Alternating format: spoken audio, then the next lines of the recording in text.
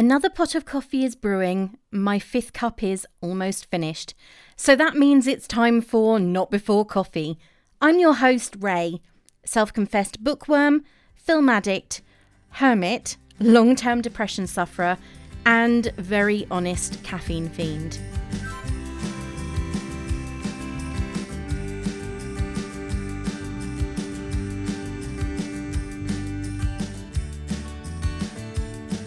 This week wasn't exactly what I had planned. In fact, due to technical issues, the episode that I had planned on will now be airing in April. However, it does mean you have something to look forward to, and so do I. So, what does that mean exactly for this week? Obviously, it does mean I'm still recording because you can hear my voice.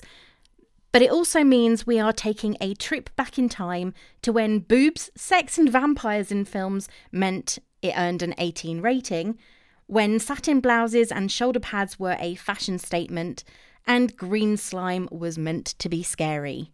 Yes, we are travelling back to the 1980s. And we are travelling all the way back to when we were 11. We were, weren't we? We were indeed. We are travelling back to 1985. And I so remember having a crush on Chris Sarandon. He is actually quite good looking. By the way, I'm Lorraine. People are like, who the fuck's talking? Sorry, I swore. This is Lorraine. You've heard her on my show before. I've been on hers. This is Lorraine from Once Upon a Nightmare. And we are both travelling back to our 11th year this year, 1985. I don't think I saw this, though, in 1985. It would have been later. Well, it was an 18, I think. Yeah, exactly. And that was when 18s were 18s and you didn't get them. There was no way of watching them. Not for me. I watched this on Pirate Video probably about 1987. So about the same time as The Lost Boys when The Lost Boys came out. And this is a comedy horror. Oh, and we're talking about Fright Night, if anyone hadn't guessed. The original, not the remake with Colin Farrell, which I haven't seen. Have you seen the remake? I have. Is it any good? It's all right. There's a really good song on it. You know the song, I think it's from this, but you know I think it's Jay-Z's song, 99 Problems, but the bitch ain't one. Yeah. Well, there's a guy that does a version of it and it's like, it's really cool. It's a really cool song. That's the thing with this one. This does not have the traditional 80s soundtrack. No, but while I don't know what the songs were, I actually liked them. It turns out all of the songs for this soundtrack were actually written for this film. Oh, maybe that's why I don't know. Yeah, they were written, I think, looking at the IMDb and Wikipedia pages for this film, they were written, I think, by Tom Holland, and that's the director of this film's wife. Not Spider-Man. Not Spider-Man and not the author. Because I've read a load of Tom Holland books. He likes to write, not this guy, he likes to write historical fiction and historical fact, but it's not the same Tom Holland. There are a lot of Tom Hollands. Too many of them. This is the guy who wrote Child's Play. Oh, it is, isn't it? Yes. Yeah, because he wrote this as well, didn't he? He did. He wrote it, he directed it, and he also directed the sequel, which came out in 1989, I believe. Okay, yeah. Fright Night 2. Cool. And apparently, last year, he announced that there is going to be a third film in the series called Fright Night Resurrection, which is going to completely disregard the second film. Okay. Interesting. I wonder will any of the actors make a cameo or anything? Well, Chris Sarandon, who played Jerry, the vampire, was 43 when this came out. Was he 43? He was 43. Wow. I didn't think he was that age at all. I would have put him in like 30s, early 30s. He's now 78. Wow. And then, of course, you've got Amanda Bierce, who plays Amy. Now, you think about, she dressed, oh my God. See, this was the thing that made it very, very difficult for me to equate this with a 1980s film. Her clothes. If ever there was someone that was dressing like a woman who was in her 30s or 40s and working as a secretary in a typing pool. It's Amy. Yeah. With the long skirts and those awful blouses. She was 27 when she played Amy, Amanda Bierce. Oh, because they were high school students, weren't they? Because they were 17.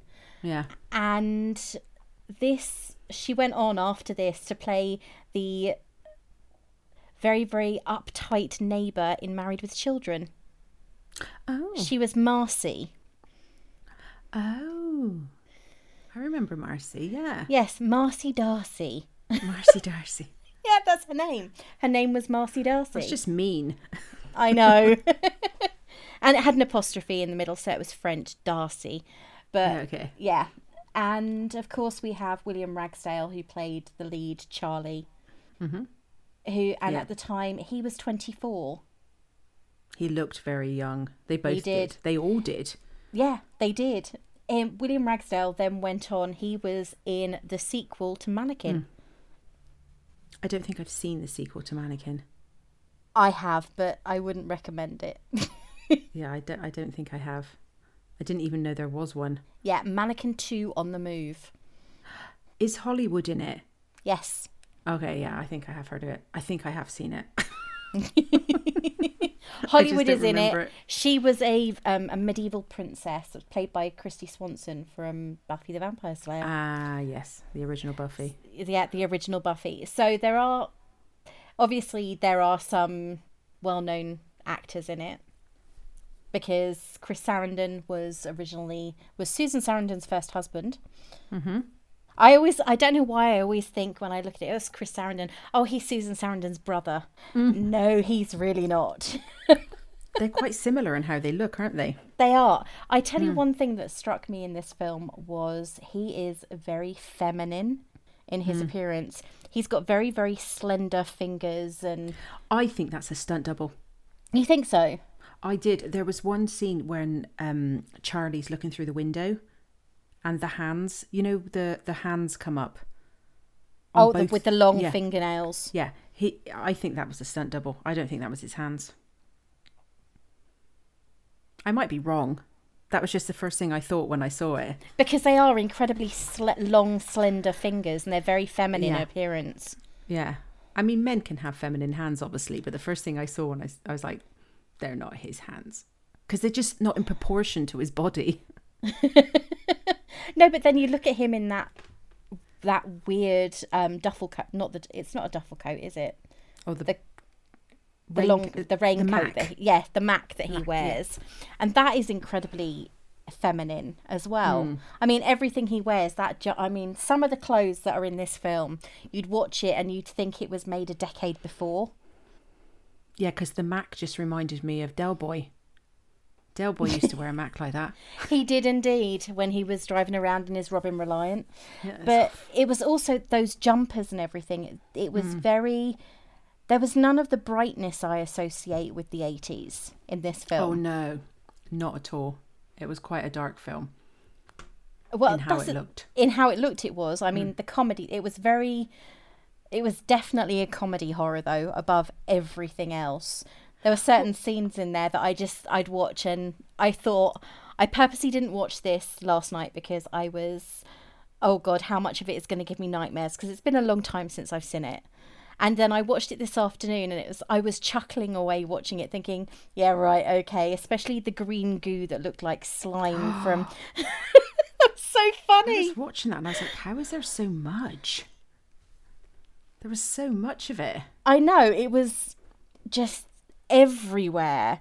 And it was kind of like the slime that you used to get in the little pots, like you do plasticine, that you'd put your finger in it and it would fart. It had that kind of look to it. Yeah.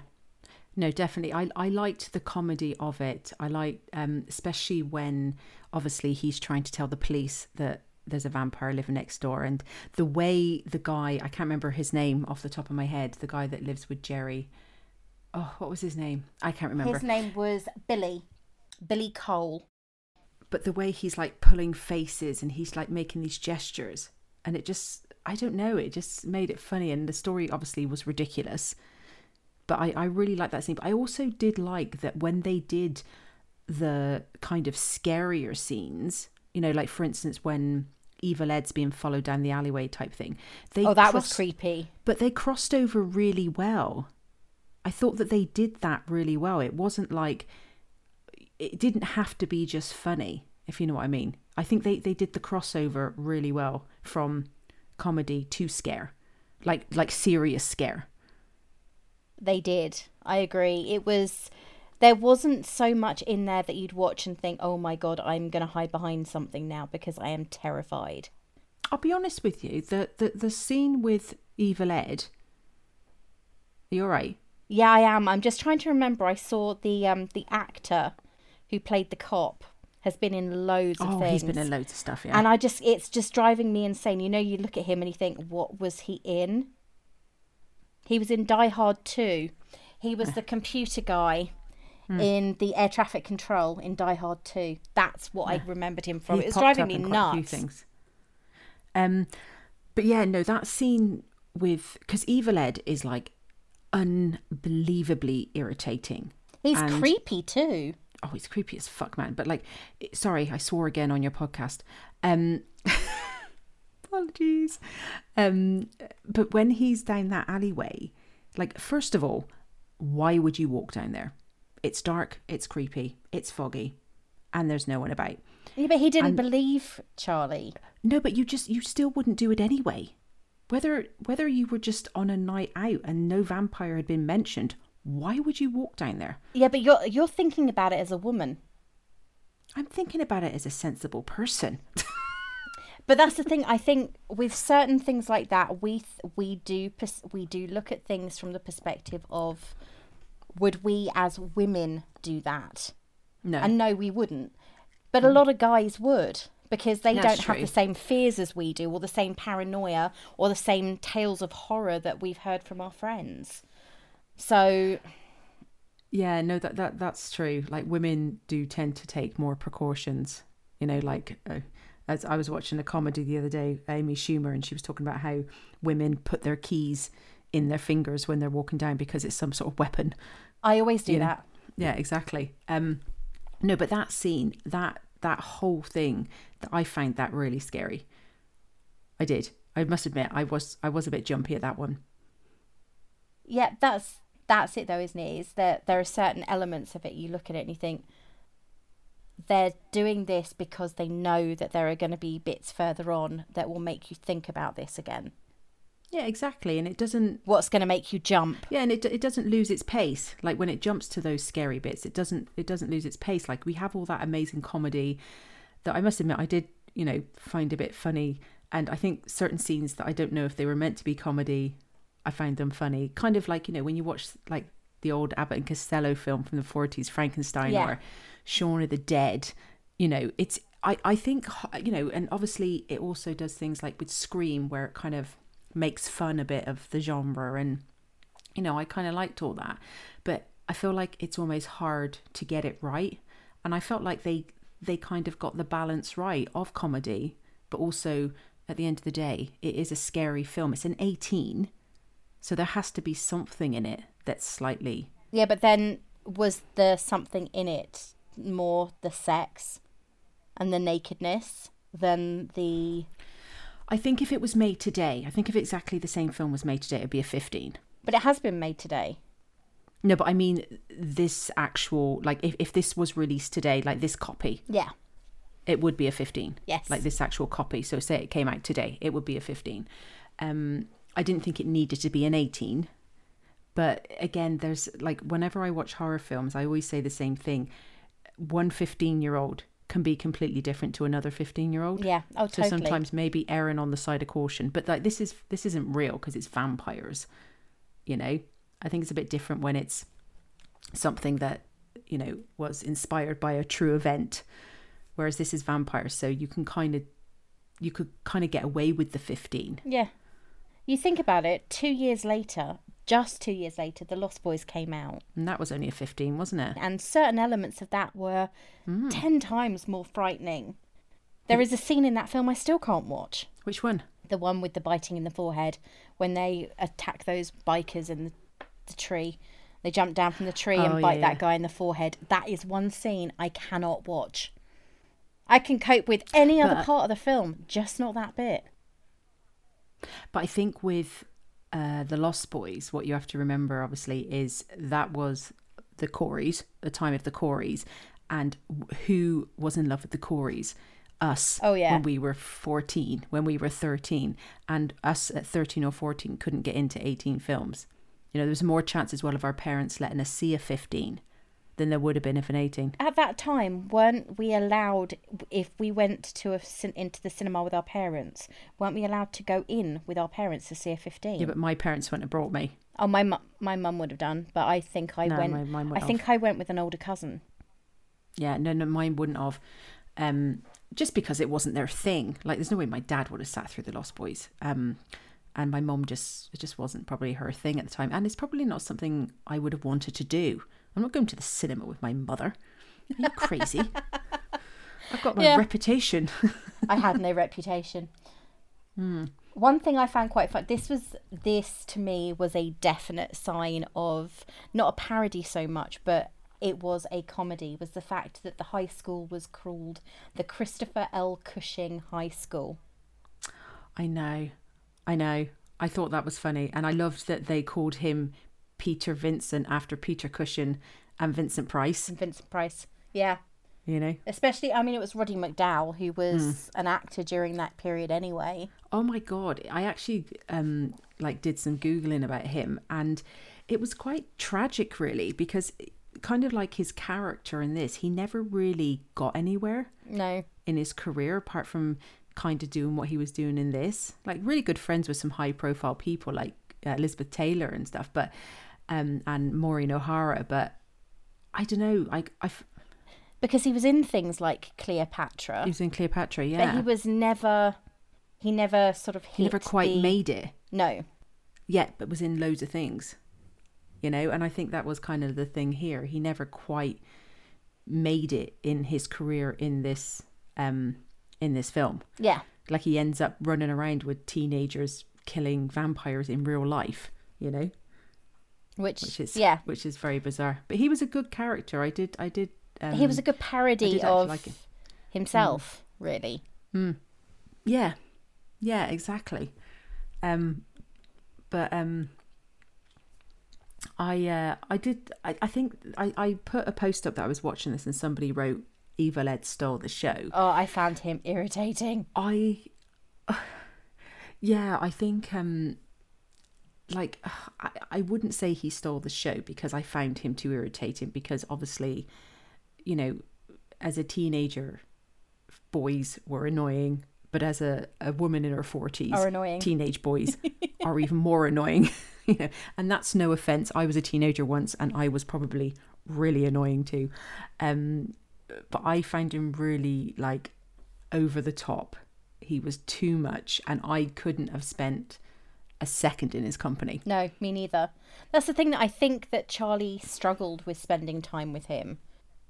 He wasn't exactly the butt of jokes and everything, but even he realised that he wasn't the most popular. No.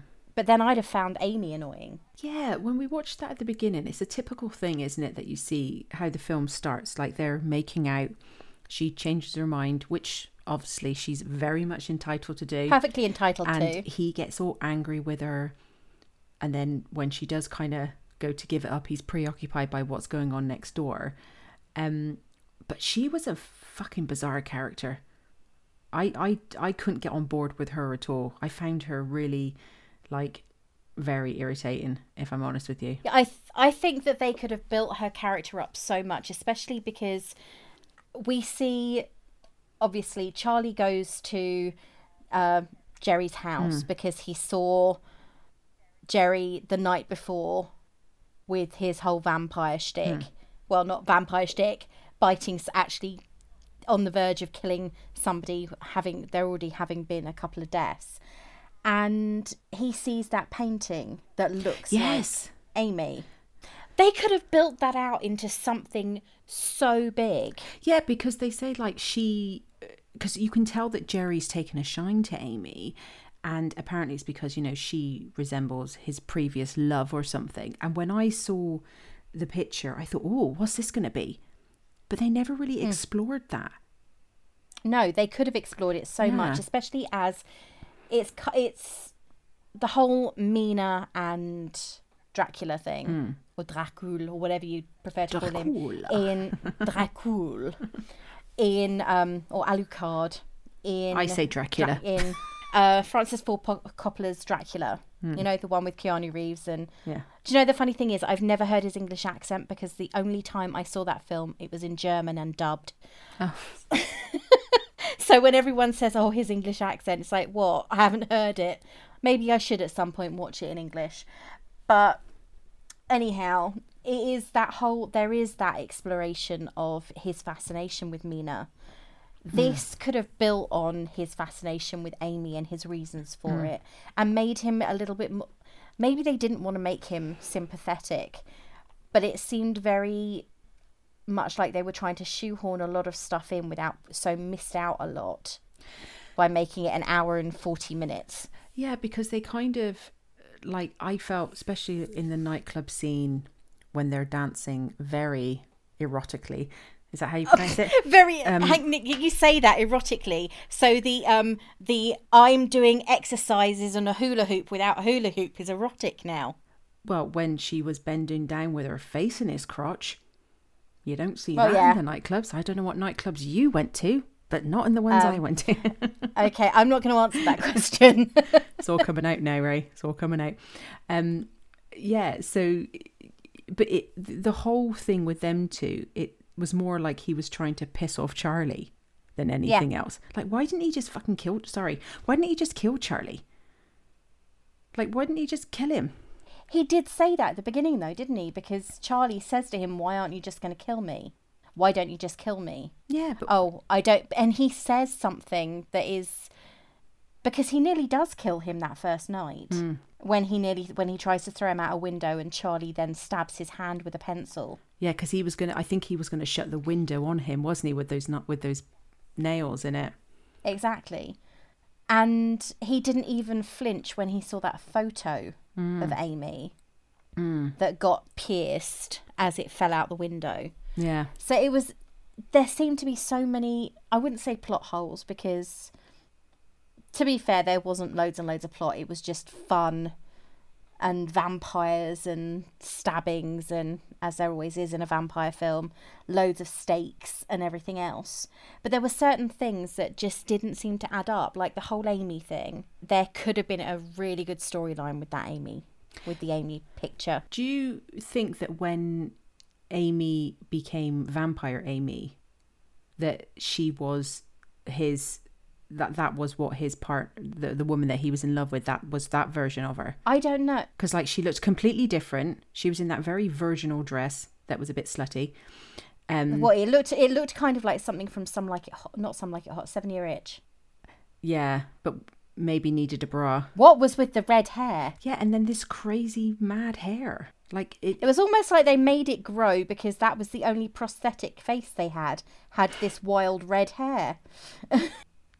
But I will say one thing. When you watch something like I've heard, I haven't seen these ones, but like, you know, with the Lost Boys, or apparently True Blood, or one of those things, the vampires aren't like gross, basically.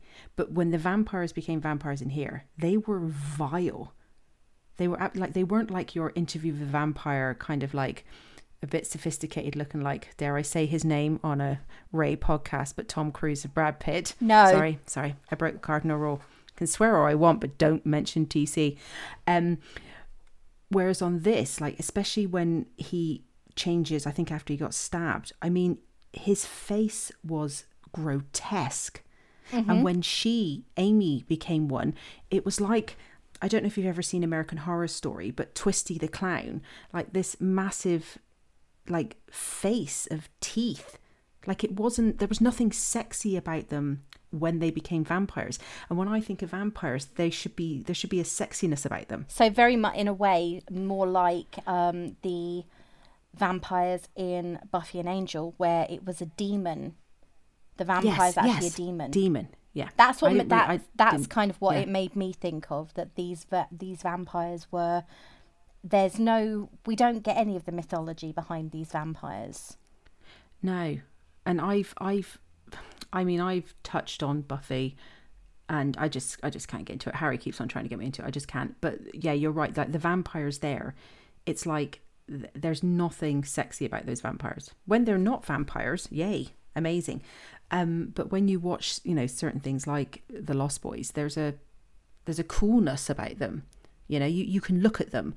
Whereas one point with Jerry, when he was like full psycho vampire, I just didn't He was horrifyingly ugly. Oh my God. It was disgusting. And it looked really, really weird because he's wearing the trench coat and that red jumper. Yeah, it really. The trench coat and the didn't red go. jumper with the white collared shirt, and he has got a full demon face. Yeah. No, I just didn't get that. And especially as well when Evil Ed, when he goes over to Peter Vincent's house and he's a vampire. And actually, what was with the red wig thing?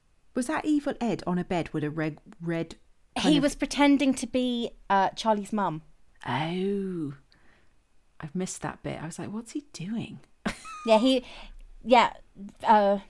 Vincent had gone upstairs because he'd heard a noise, and he tried to make a phone call in the house and seen that the phone lines had been cut.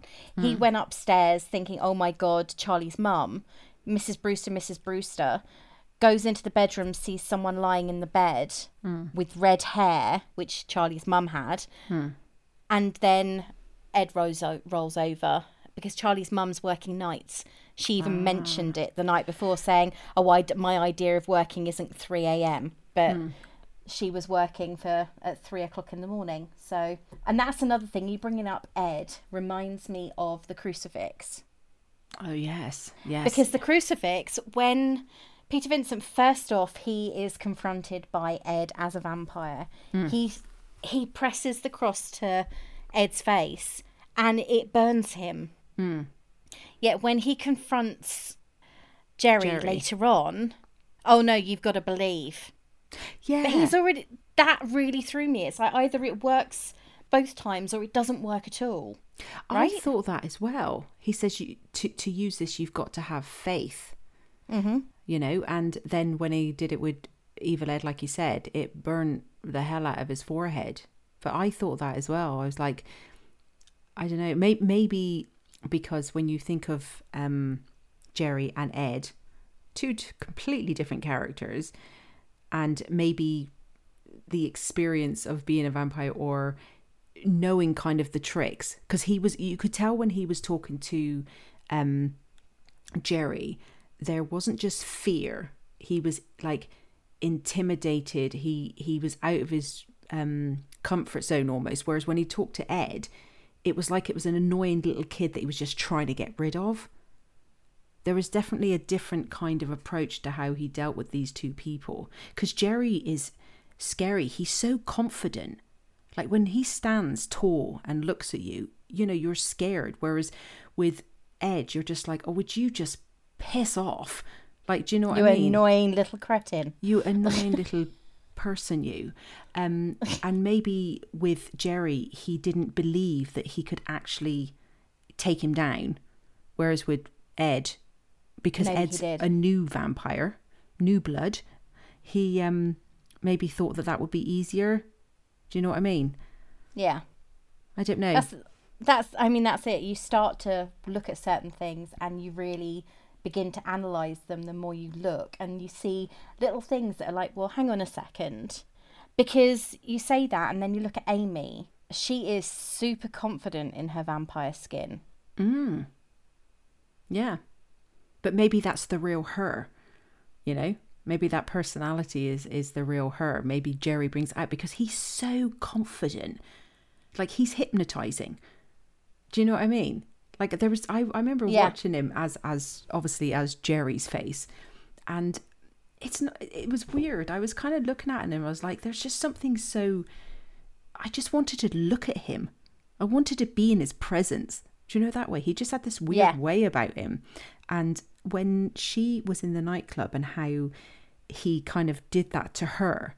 You know, the way he made her kind of dance with him. Like he was the puppet master there. Oh yeah, definitely. And I almost felt for a minute myself, I was like, I can see why he's doing this. I could see myself being sucked into it by him. But that jumper. Just forget about the jumper. Just look at the face. Look at the face. I know, that's the thing, is it just struck me as really, really strange because, as we said, it's an 80s film. It's in the mid 80s, set in 1985, at the height of 80s bright colours and everything else. And the only sign we have that Amy is a teenager is the crocodile clip she has in her hair. That somehow quickly, mysteriously vanishes between her talking with Charlie when he's by the telephones and her dancing with Jerry. Yeah. That dance thing was weird. Then her outfit was weird. Yeah, she was an oddball. I really didn't know what to make of her at all. It was kind of like, as I said, for me, it was very much like she was a 40-year-old woman in a 17-year-old girl's body. But that said, she was in real life, she's 27, but she still had a very, very young look about her. It was just her clothes were so much older than she was. Yeah, maybe that was to make her look more kind of like virginal, because I don't think she'd ever had sex before. And then you put her in that dress, you know, this white dress, like, as you said, like kind of like a Marilyn Monroe-esque thing. And, you know, maybe that's the side of her she wanted to be. But when she's with him, she's not sure. It's almost like she's doing it because she, like, when she says to him about having sex, she's with Charlie at the beginning, it's like she's doing it because that's what you do. Because he's getting annoyed. And they've been together a year. Exactly. But yeah, she was. There was a lot of very strange characters in this, in the sense that none of them were the same. Like they all were very different in what they were doing. I mean, that's the thing. This was the classic teenage boy fascinated by horror movies discovers a horror movie living next door. Yeah. What did you think of his Jerry's housemate, Billy? Like, what was he? He was, according to the research I've done, he was a human. He was almost like a zombie. He was an undead human. Okay. Do you know, a really interesting thing is he won an Emmy. The guy who plays him won an Emmy because after he did film, he went into writing. And he wrote the Ellen episode where she came out of the closet and won an Emmy for it. Really? Yep. And he also wrote the show According to Jim. Oh. Interesting. So there's an interesting little tidbit. So he went from acting to writing. Yeah. Wow. He was very creepy. And the funny thing is, he actually, in real life, is a very, very similar age to William Ragsdale, but he looks a lot older in this. Yeah, when I was watching this, he definitely looks like an adult. He looks like he's maybe 30, whereas Charlie looks like he's 17, even young. If you'd said 15, I would have said fine. But there was times in it, I don't know if you've ever heard of Corey Monteith from Glee fame. Yeah. He just reminded me of him. I don't know what it was. He just kept doing those things, and all I could think of was Corey Monteith. Like, because there was like that. Because at the start you kind of think you're a bit of a dick, but then he has that kind of like innocence about him where he's like, you know when you were a teenager and you like really wanted somebody to believe what you were saying, and you knew that it was true. Yeah. And nobody else would believe you. And he is that guy. He's like, he knows he's seen it. He knows he's not losing his mind. He knows it's all real, but nobody's listening to him. And I remember being a teenager and you're so sincere in what you're saying, but nobody wants to listen to you. And it's so frustrating. And I've like, obviously, like, you know, we all have teenagers and been that frustrated. But once we got past the whole being a dick to his girlfriend, and the whole vampire thing coming in, I actually kind of started to like him. He was quite an endearing character, and you were actually rooting it, and I found myself going, why is nobody listening to him? But if you come up and said to me, Lorraine, there's a vampire outside, I'd be like, okay, Ray. What medication have you forgotten to take today? Exactly.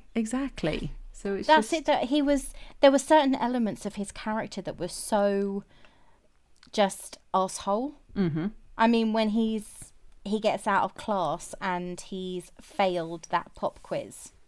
Yeah. And he calls his teacher an asshole because he gave him a pop quiz without any warning. It's like, that's the point of a pop quiz. And he's not happy to take the blame for the fact that he hadn't studied. No. It's everybody else's fault. Yeah. I mean, I find it quite amusing as well that Jerry destroys his car. Yeah. After he stabs him with a pencil. Jerry destroys his car and we never see it. Yeah, that's true, actually. Yeah, I remember that bit.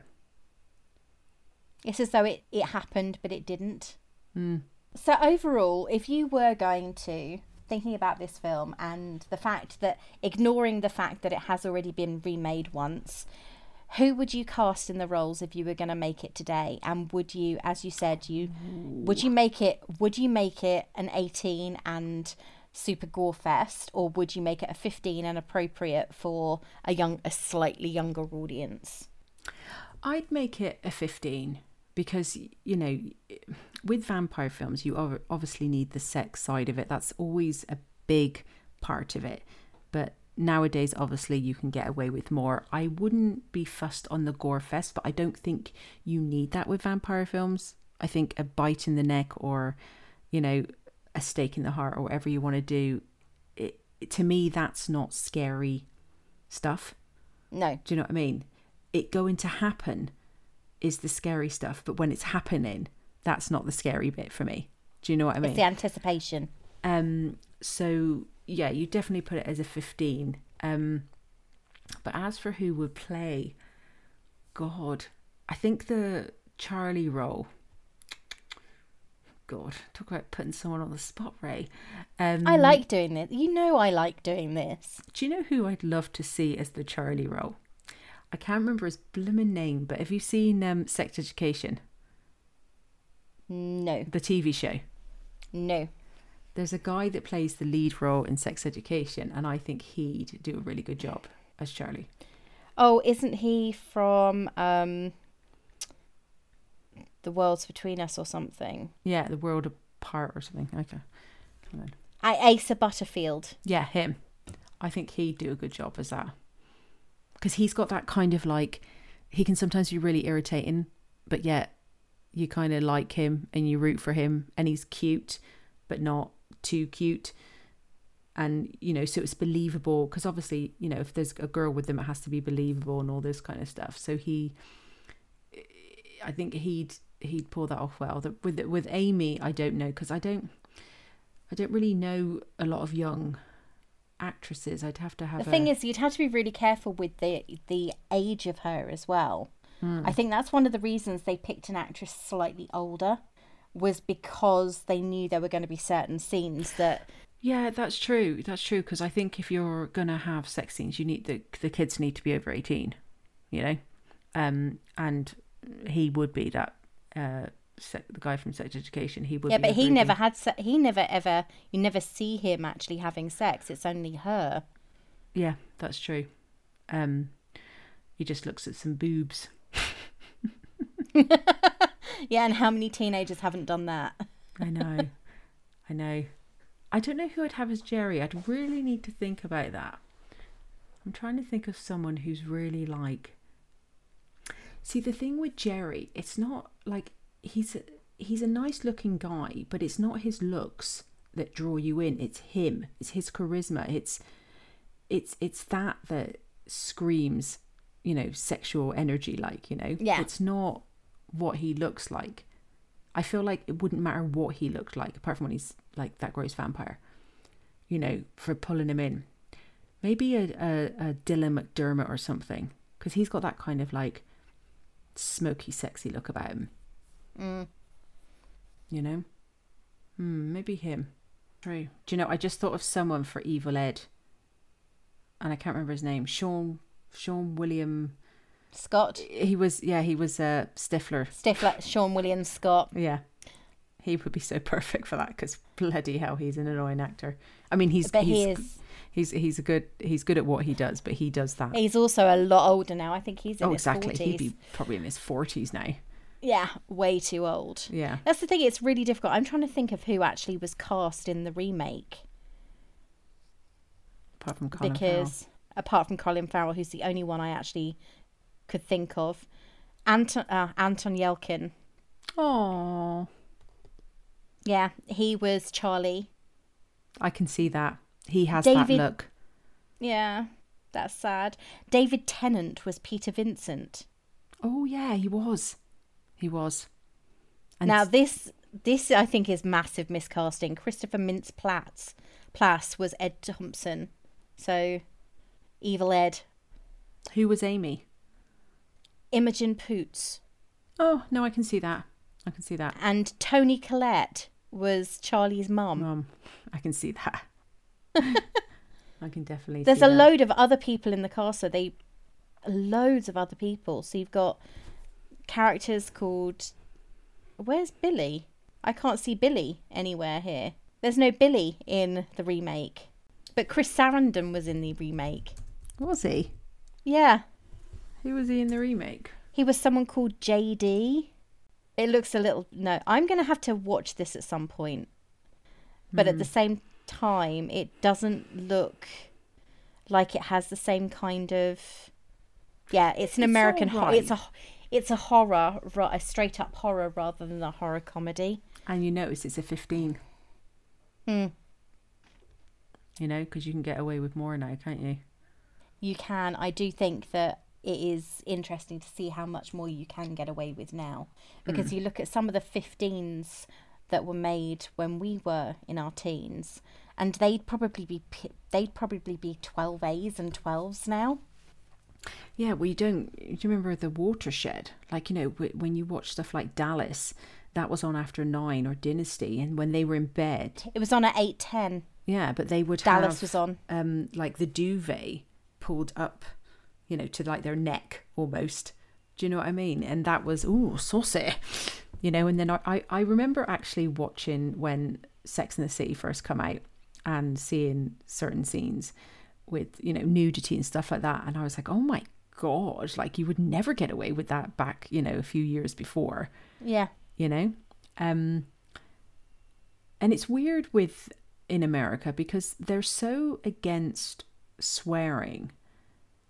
Like if you watch a chat show compared to like the Graham Nortons, you know, you get away with a lot more with Graham Norton than you do here. But yet they put out stuff like Sex and the City, which I love as a show, I'll just say that. But there was a lot of nudity and quite graphic at times.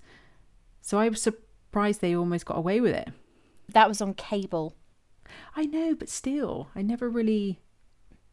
It's like, there's a lot of shows, because you think about True Blood, for example, which was on cable. I think cable networks get away with a lot more than the traditional. So you look at shows that are on networks like NBC and CW and so on. They are very, very much more PG-12 friendly. And then you get shows like Sex and the City and True Blood. And I'm trying to think of shows that I've watched. Game of Thrones that are on HBO or Showtime, and they get away with being so much more graphic. Yeah, blood, gore, sex, swearing. They get away with everything. Yeah, and I think that's how they kind of separate the two out. Yeah, but I remember when I saw that when Sex and the City first come out, and I was like, oh wow. They're really going for it.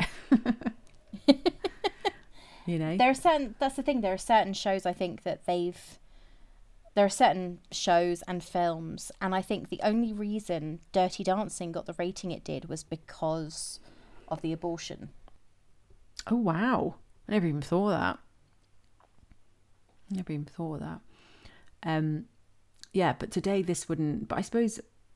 I will say one thing. There were certain elements of this that even for an 80s film, it felt very outdated. Oh, yeah. You know? I agree. As I said, the clothes. The clothes felt very 1970s to me. Yeah. Yeah, it was just... If someone had put this on and said, what decade do you think this was from? I wouldn't have said 80s. You know, maybe a bit with the music and the club scene and stuff like that. It sounded very 80s, but like there were elements of it where, well, but that's maybe they're trying to go back to kind of like the old school, because if you noticed a lot of the times when the TV was on, there was a lot of like Vincent Price, I think it was, you know, Dracula-esque type films on in the background and stuff like that. Yeah. Yeah. So I think they were going for that more old style, and especially with Peter Vincent's character as well, who was a massive representation of, you know, vampire films back in the 40s or something, 50s. Whereas it felt very... I felt like if you'd watched this in the 80s, I don't remember it from the 80s, if I'm honest with you. I remember it coming out, but I don't remember watching it in the 80s. I don't think I did. I think I was 90s when I watched it. I would have felt like this was... I felt like I would have felt like this was outdated. Yeah. Back then. I mean, even the horror aspects of it were quite outdated, because you think about this came out the year after Nightmare on Elm Street. Yeah, and that was like a horror film. Yeah. You know, Nightmare on Elm Street, because I remember watching Nightmare on Elm Street for the first time. I think I got to watch that when I was about 15 or 16. And I remember thinking, my God, this is horror. You know, because I fell in love with horror before I ever watched a horror film, which is really weird. I was obsessed with horror and I'd never seen a horror film. But I definitely remember Nightmare on Elm Street and thinking that was horror, and The Omen and the Amityville. Whereas with this, I think vampires, like I said, sometimes with vampire films, it's hard to kind of get them to be horror because there's an element of ridiculousness to vampires. Yeah. You know? I'm trying to think of other vampire films that came out in the same era apart from The Lost Boys. Yeah, because it was more zombie type thing, or your slasher, you know? When I think of horror films back then, I think of stuff with zombies or with, you know, zombie flesh eaters, the Dawn of the Dead and all that kind of stuff. Or, you know, your Michael Myers, your Jason Voorhees, your Freddy Kruegers. Like, you don't really think of vampires. You kind of think of that as more before, and it kind of made a bit of a comeback. And then you got The Lost Boys, which kind of basically shot vampires into everyone's faces, and they were cool. They were so cool, those vampires in Lost Boys, you know? Yeah, because you've got the same kind of era. You've got A Nightmare on Elm Street, you've got Gremlins, you've got Cujo, Christine, the first Poltergeist, The Fly, which I'd say The Fly was kind of a sci-fi horror mix. Oh, that's definitely sci-fi horror, yeah. Yeah, I'd say that was a sci-fi horror combination. And then you've got, of course, An American Werewolf in London, Friday the 13th, Part 8. What year did that come out? Friday the 13th, Part 8? 1989. Part 8? Yep, Part 8 came out in 1989. Hell. I know. Talk Wasn't about the being first busy. Friday the 13th like 1980? So they Not literally sure. made one Every year. Wow. But that's it. I think you were right. The horror movies of that era were very slasher, graphic, but they were also more, in many ways, if you look at them, they were more slightly realism. There wasn't the zombies, the vampires, the werewolves. They had elements of them all, but they weren't the focus of the horror movies that were big that year, in those years, in that decade. Yeah, because whenever you think, I know like Halloween was 70s, but when you think of horror films from back in the 80s, people will say Friday the 13th, Nightmare on Elm Street, Halloween, and then things like Chucky, That's a big Yeah, one. that was late 80. That was 88, I think. Yeah, Poltergeist. Like when I think back to 80s horror, I don't think vampire. Like No. I always, like, even though The Lost Boys is like one of my favorite films, I always forget that it's even an 80s film because it still stands so well today. Like, I think the only tie that it really has to the 80s is a very young Kiefer Sutherland and the two Coreys. yeah, yeah, yeah. Because even like the music in that, you don't really associate that music. I don't anyway with 80s, because the thing with me with 80s is I associate Debbie Gibson, Tiffany, New Kids on the Block. Yeah, same here. When it comes to music. And when I associate movies to the 80s, I think more of, Pretty in Pink, Breakfast Club and all that kind of stuff. Yeah. I don't really, why I like 80s horror, I didn't really get introduced to it until I was probably coming out of the 80s, because I wasn't allowed to watch it,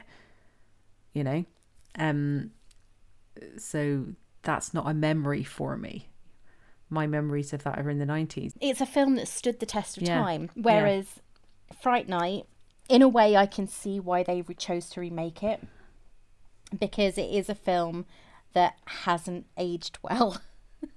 No, when I saw the green sludge, like Riley plays with, my 4-year-old plays with like slime. Sometimes we buy her this stuff and it makes this green slime or blue slime, and that's what it was. Because I remember when that scene came on, I was typing something and I looked up, and I remember looking up going, what is he, where's all this, what's going on? And I kind of missed a little bit, because I missed a bit from why he turned into slime.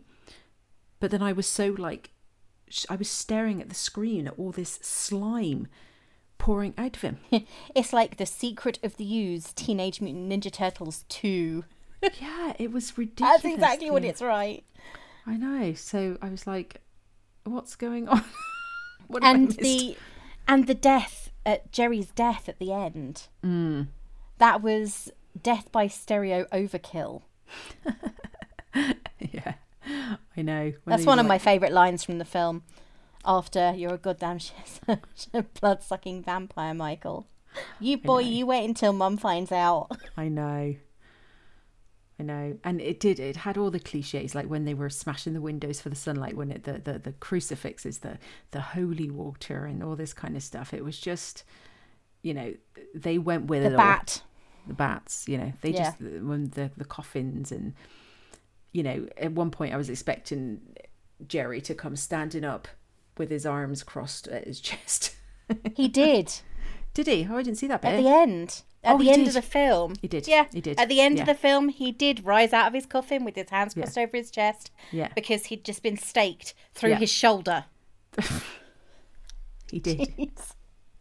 That's the thing that made me laugh. That scene where Peter Vincent's killing him or trying to, and he's staking him with a something from the stairs, a banister from the stairs through the shoulder. You've got to use what you can get. You've got to use what you can Yeah, get. but does he really think, hang on, where's the heart again? God, I know. But, in a moment of panic, you got to think about what you would do if there was a vampire there. Right, can you just stand still? I need to get this right in your heart. Otherwise, it's not going to work. He was lying down.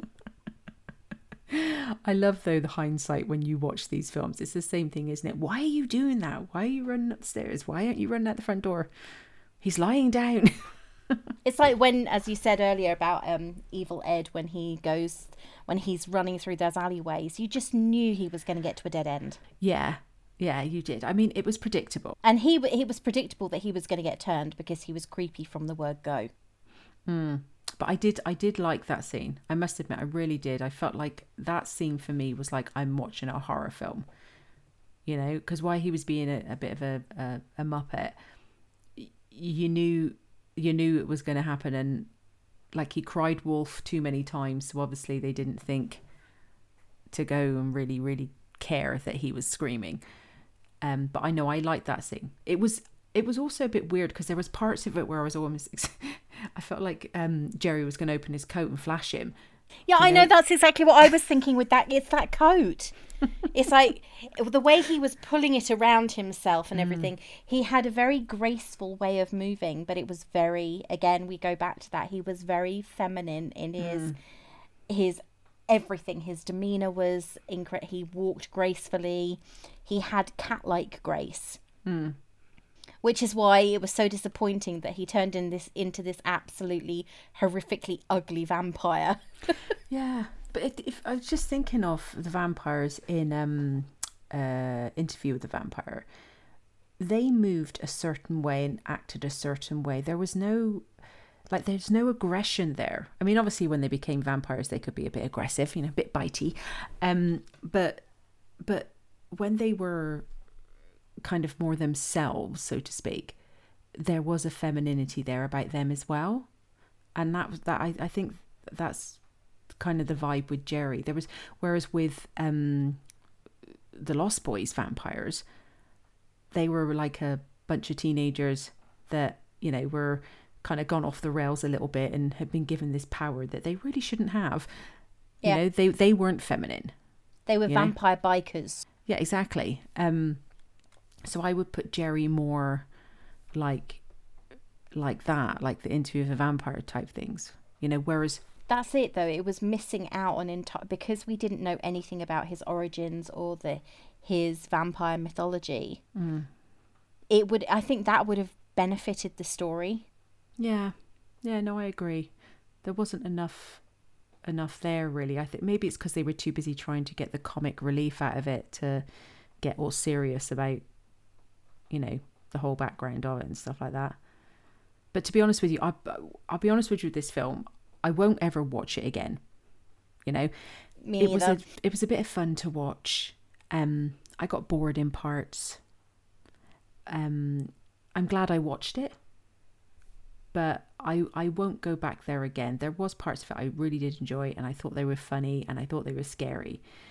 And if someone wanted to watch it, like someone came to visit and they were like, I really want to watch this, I say, fine, put it on. But I won't personally choose to go and see it, to watch it again. I think that's it, isn't it? It's a rather weak vampire story, and there are so many other vampire films out there that do it about 10,000 times better without even trying. Yeah, it's so dated. I can't watch I struggle with vampire films because I think that's why I struggle with Buffy, although I've been told by many people, go to season 2. I think I'm one of the ones who said season 2. Everyone bloody says it to me. Can I just say something about Buffy fans? You're like a cult. Every time you meet someone that's a Buffy fan, and my best friend Harry is the same. It's just like, as soon as you mention Buffy, you might even just say it by accident. It's like, I suppose it's like me when someone mentions true crime. You just like, you said it, now I can talk about it as much as I want, and they're trying to convince you and they're saying all these things. But when I watched Buffy, because I didn't even get through season 1, and I was saying to Harry, I was like, they're prosthetics. They're just, I feel like I could do that in a paper mache class. And that's kind of what I got from this. And that's why I find it hard to take it seriously, because I think with vampires, you should almost just have, a little bit of a teeth change and maybe their face slightly change. But this was just like, the guy was on something. Like, do you know what I mean? That's why you need to start in season 2. Season 1 was a mid-season filler. It was low on budget. And season 2 is where the money started coming in. All right, well, maybe I'll start at season 2, because I've been nagged for nearly 13 years now to watch that from episode 3 of season 2, and then skip to episodes 15 and 16. But do I not need to watch it for the story? I'm just saying, well, that's the thing, you'll get more of the story if you start watching it episodes 15 and 16, because you'll get the second half of season 2, which is the best season. Yeah, okay. I probably won't. I've got other stuff I want to watch. That's the look everyone gives me. I can see Ray right now, and she's giving me the look that everyone gives me when I dare say anything about Buffy. I bet you Harry's is worse. She says, you just need to watch it. Do you know, Harry actually sent me a message the other day saying that she has started rewatching season 1 again. Of Buffy? Yeah. Because of the conversation that we had on your birthday. Oh. So would you recommend anyone watch this? If you want something that is dated, really bad costumes, a forgettable soundtrack, then yeah. But if you want something that is good vampires, not good as in, oh, we're really, really nice and would you like to speak about Jesus? I'm talking I'm talking vampires with attitude. Then I would definitely say skip ahead 2 years and go to The Lost Boys. Yeah. I feel like this film probably has like a cult following as well, doesn't it? Where yeah, it definitely does. Yeah. I mean, I think it had a budget of something like 7.5 million, and it made 23 or 25 million in total in the box office. Yeah. But it's since had a massive cult following. Yeah. No, because I rarely hear about this one when I hear about like big cult following films of especially the 80s. But then that's why I think that they remade it. I can't help thinking they targeted the remake. They targeted this for remake because they knew that people would remember the title but not necessarily remember the film. I think I liked the remake. But the fact that I have to say I think I did, maybe it's not very memorable, is it? So would you recommend this film? I'm guessing your answer's the same as mine. No. No, do you know what it is? It's the fact that there's so many other films I could recommend. You know? Yeah. That's the thing. There's so many other films I could recommend from the 80s. And if I was going to send someone to horror in the 80s, I would send them to Kruger. I'd send them to Myers. I'd send them to Voorhees. I would not send them to this. I'd send them to Lost Boys, like you said. I would not send them this. I'd send them to Aliens. That's the thing. If they were looking for a vampire film, there aren't that many to choose from in the 80s. But there are, what there is, apart from this, is actually better. Yeah, because if someone said to me, recommend a vampire film, I'd say watch 30 Days a Night. I love that film. I think it's a great film. But that's not an 80s. Exactly. So I'd say just, if you're not going to do Lost Boys, just scooch on over. Or watch one from like the 50s or something, you know. Watch one with Vincent Price in it. You know, go back. And or watch it properly. Go back to the very beginning and watch Nosferatu. Yeah, exactly. Go all the way back. Now that film's creepy. Yeah. God, yeah. Definitely. So that's the thing I think they missed in trying to be funny. They missed the opportunity to be good. Yeah, because I like I said, I did like the comedy and I liked how they, you know, kept it going when they went serious. But I think maybe it was just the time it was with the face. It was how they changed that really bugged me. Like it was so extreme. And that's what really I was like, it was so extreme that it was ridiculous. It wasn't like, I mean, it was disgusting to look at. It wasn't necessarily scary. It was just like, bloody hell. Obviously, if that's coming for you, you're going to be terrified. But it was just disgusting. And like, you know, especially her, Amy, this, you know, blonde, gorgeous woman in this sexy white virginal dress. And then they make her face like that. And then they give her a haircut that it was, what were the words? I actually put, she's having a really bad hair day. Because all of a sudden her hair has grown down past her shoulders when it's cut really, really short to her head. And it looks as though she's been pulled through a hedge backwards. Yeah, exactly. So, which is obviously a very 80s thing. Yeah, her hair was, do you know what her hair reminded me of? A tiny, tiny bit. Sigourney Weaver in Ghostbusters when she's Zool.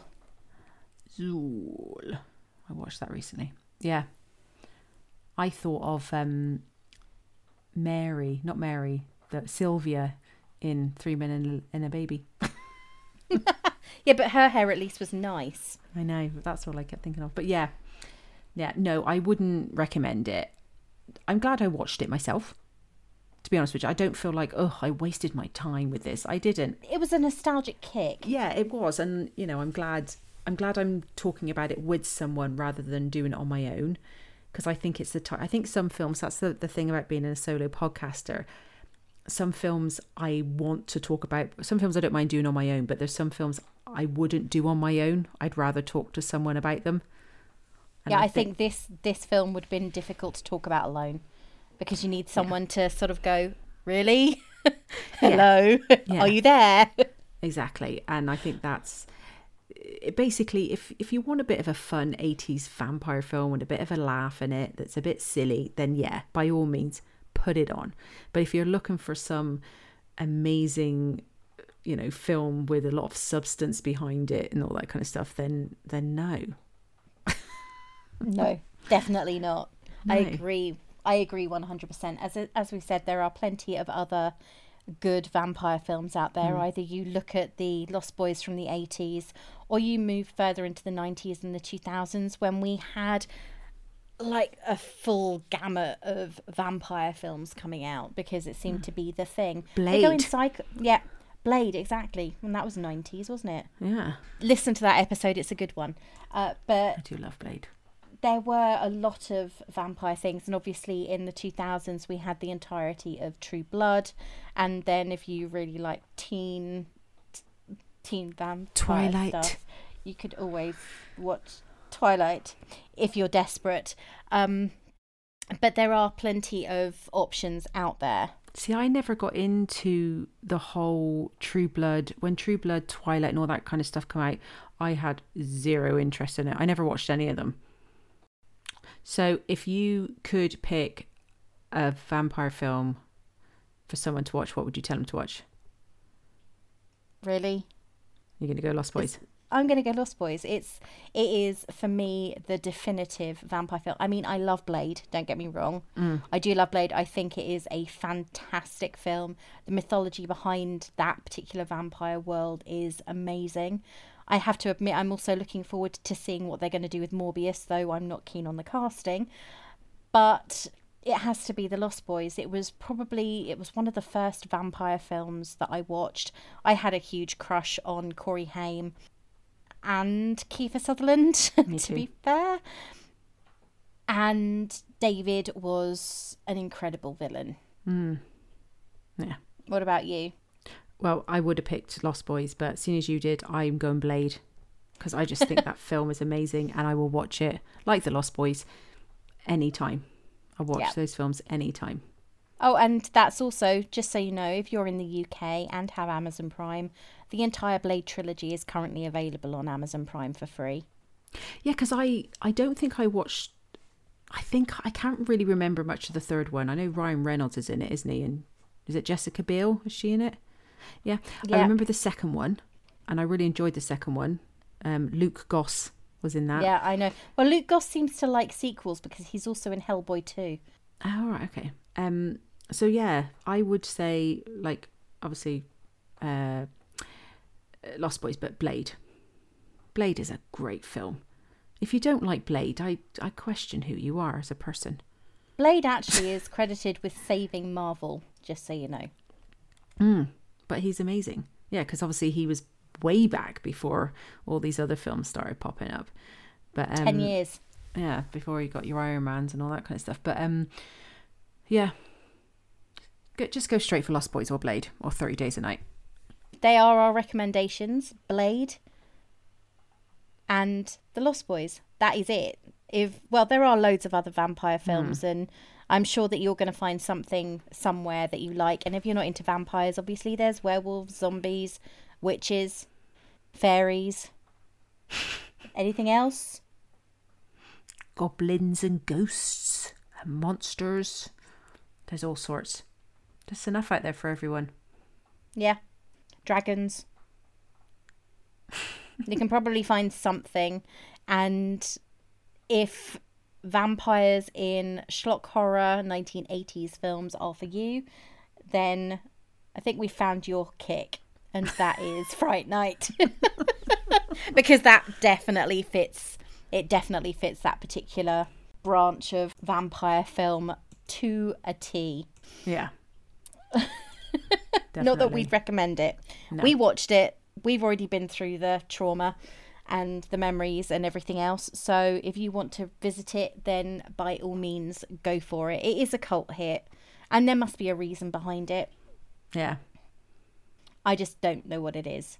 Cool. Note, we are going to say farewell to William Ragsdale, Chris Sarandon, and Amanda Bierce until never, because we're not going to be revisiting them.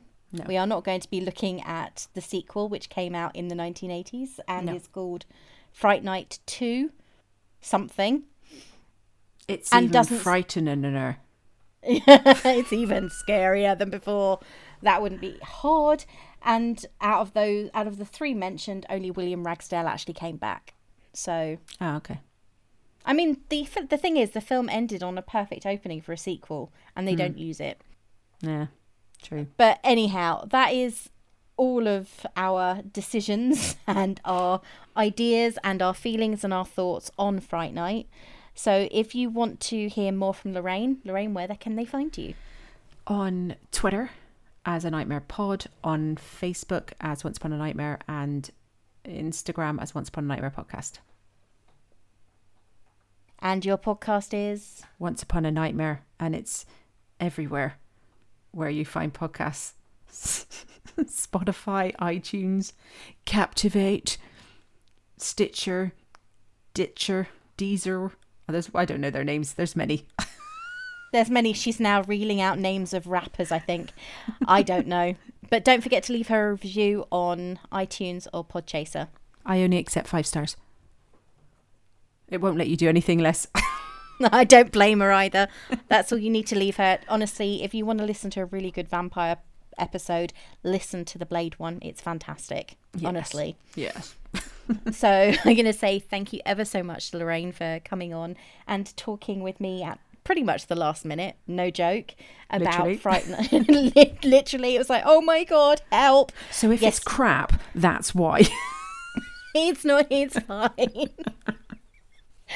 So I have to say thank you ever so much for coming on and talking with me about this film that turned out to be, oh dear God, why, instead of yay.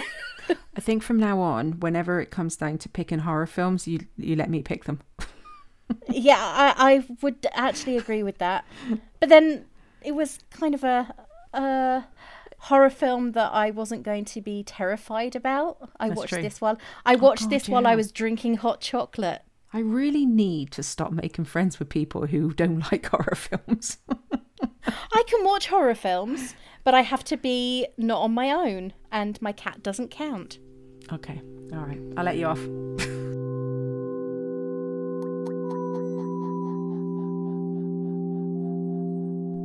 Okay, I know that this episode is actually proving longer than usual, but hopefully you enjoyed it because seriously, it was great fun to record. However, now we've got to the moment you've probably all been waiting for, maybe. The time when I start talking about what is going to be airing on our local UK streaming services. To start with, on Netflix on the 5th of February, which is tomorrow, if you're listening on Thursday, that is, Malcolm and Marie. I know that I've already spoken about this and I was getting a little bit ahead of myself when I mentioned it last Thursday, but this is the latest project starring Zendaya. It's shot all in black and white and was also filmed during the lockdown or quarantine, depending on where you are. Also airing on the 5th is Invisible City, which is a Brazilian drama all about an environmental police officer. Then we have Space Sweepers, which is a big budget sci-fi film from Korea. That sounds like it's going to be quite interesting. I like sci-fi films anyway. And the last thing that is being released on the 5th is Strip Down, Rise Up, which is a documentary about the benefits and the life-changing effects of pole dancing. So for any of you who don't actually pay attention to the latest keep fit trends, or not even the latest, this has been around for a while, pole dancing is supposed to be amazing for strengthening your core. On the 10th of February, there is an incredibly long list of Nordic tales, being added to Netflix. And also the latest film starring Tom Hanks, which is titled News of the World. And no, I don't think it's about the scandal with the Sunday newspaper. Also coming out on the 10th of February is Teen Titans Go to the Movies. It's the 2018 cinematic outing from I think it's Boomerang or Cartoon Network cartoon Teen Titans Go. Over on Amazon, we have a little bit, they're finally releasing some information. Not much, but they are releasing some. So on the 5th of February, we have Bliss, which is a film starring Salma Hayek and Owen Wilson. You also have Greenland, which stars Gerard Butler and Morena Baccarin. I believe that was supposed to be released in the cinemas at some point last year, but obviously due to COVID-19 and the lockdowns everywhere, they immediately decided to launch, well, not immediately even, they decided to release that on Amazon instead. On the 8th of February, we have season 1 of a show called Soulmates. This stars Malin Ackerman, Kingsley Ben-Adir and Bill Skarsgård. It asks the question, is love destiny? And of course, there has to be one film at least that I recognise the title of. That sounds really bad. I do watch a lot of films, but sometimes they'll release something and I think, I've never heard of that. On the 11th of February on Amazon, you get The Flintstones. Yeah, the film with John Goodman and one of the Baldwin brothers, I think. Over on Disney, things are a little bit quiet, but as I said last week, I think that this may well be due to the fact that they are launching Disney Plus Star on the 23rd of February. Not long to wait now. On the 5th of February, they are releasing a show on National Geographic, or their National Geographic section, which is called Europe from Above. And of course, you can also expect episode 5 of WandaVision to come out on Friday. Yeah, I know there isn't that much. I think that the week after next there will be a lot more because, of course, we're getting to Valentine's Day. And I know that they are talking about the release date for the Coming to America, the sequel. Not that I've actually even bothered to watch the advertising for that because I remember the first one, but I think I remember it more as I remember cringing at that when I was in my teens. So it's not one that I'm hugely anticipating, though I know there are a lot of people out there who are. So as soon as the release date is announced, I will definitely be putting it in this section.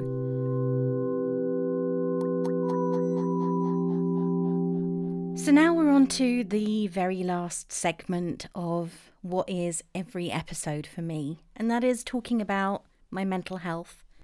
I have to be honest, it's not been the worst this week.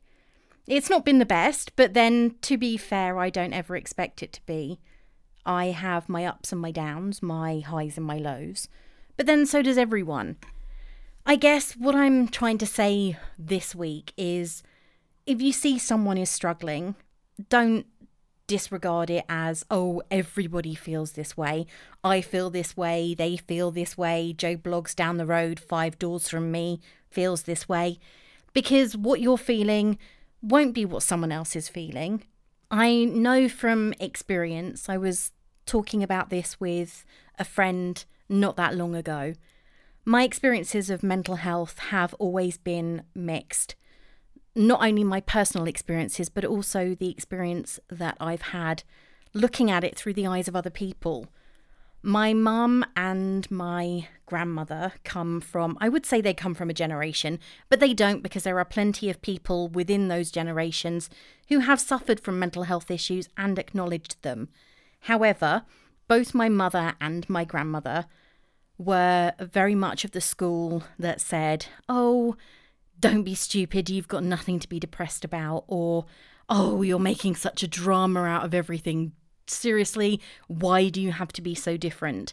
Now, I know that it is easy for me to dismiss their beliefs and their feelings, but I think that a lot of it stemmed from at least their fear because they didn't understand it. Not saying I do. I'd never say I do understand it because I don't. I still struggle a lot Even though I have a diagnosis, I know that it's a chemical imbalance in my brain. And oh my God, that sounded so like a chemical. But it's a chemical imbalance in my brain, and it is something that is never going to go away. I've never forgotten asking my psychiatrist, so when am I going to be able to stop taking these pills? As though taking these pills for a certain amount of time was going to cure me like it would if it was antibiotics and I had a throat infection. And he said to me, you are in all likelihood going to be taking these or something like them for the rest of your life. That kind of diagnosis, whether it's a terminal diagnosis or not, is not easy to cope with. It's not easy to accept, especially when you come from a family of people who refuse to acknowledge there is such a thing as a mental health issue that isn't connected to situation. I didn't exactly have an easy childhood, and I'm not going to use this as a, oh, woe is me, feel sorry for me thing. I didn't. I grew up in the 80s, which actually I miss quite a lot. But my dad passed away when I was 11 years old, only just 11, leaving my mum at the age of 30, a widow with 3 young children. My sister was 8. It wasn't an easy time for any of us. There was no state support. We got nothing. We didn't even qualify for free school meals. My mum didn't have a job for quite a long time after my dad had passed away because she had what the doctors term situational or circumstantial depression caused by an incident rather than caused by nothing, which is what mine is caused by. This means that I spent a lot of my time being a parent to my younger siblings. And it's one of the biggest reasons why I don't have children now. So when my mum says, oh, why didn't you give me any grandchildren? It's like, A, my sister gave you 4, and B, you left me to raise your children while you were understandably suffering. But at the same time, I was 11 years old. I did not need that responsibility. I do think that a lot of that has contributed to make me who I am, good or bad. And it does make me frustrated when I have to try to talk about depression. They don't understand it. I don't think they will. I don't think that a person who hasn't been through it can understand it. In fact, sometimes I don't think a person who has been through it can understand it, which is why I say, if you see someone who is suffering, someone who is in pain, talk to them. Well, actually, don't talk to them. Listen. Let them talk to you if they feel ready to. I guess my message this week isn't so much, oh, my week has been really, really bad. It's been busy. It's been stressful, and it wasn't helped by technical difficulties. However, those were outside of my control completely. And I will be recording that episode later on. In fact, we've already scheduled a date for recording. I just think that we need to support each other. Whether that is by sending someone a message and saying, hi, do you need to talk? Or I know that it's hard right now because you can't exactly go up to somebody who you see queuing outside a shop and start a conversation. And also, when you're out in the street, you can't exactly smile at someone and have them see it anymore. I used to just smile at people when I was walking down the street. Didn't want to stop and converse with them, but I'd always wave my hand at them and smile because I think that even that raises my mood slightly. But at the same time, I think you can still wave at people. You can still smile with your eyes at them. And there are going to be a lot of people out there who haven't spoken with a person in months. I bumped into somebody at the chemist a couple of weeks ago when I went to pick up a second lot of prescription because my first lot wasn't complete. And they hadn't spoken with anyone since November last year. We had a random conversation about what was on the TV. And I don't even watch TV, but I think she just wanted to talk. It can be as random as that. Just be there for somebody, I guess. So that's my lesson, or my lesson. That's my talk for this week. If you see someone is struggling or you know that someone's on their own, just be there. Listen to them. Send them a letter, an email, Make a phone call. Just be there for someone. I release a new episode every week, so if you like what you hear, why not share it with your friends and family, or post a review on one of the many podcatchers out there like iTunes or Podchaser. Go on, give me a 5-star review somewhere. You can follow me on Twitter at need_3_mugs, or over on Instagram at Ray's Reading Room. I update on both with promos and books I'm reading quite often. Well, I need another cup of coffee, as I definitely haven't had enough. So I'm going to go and put the kettle on. And until next time, this is me saying farewell.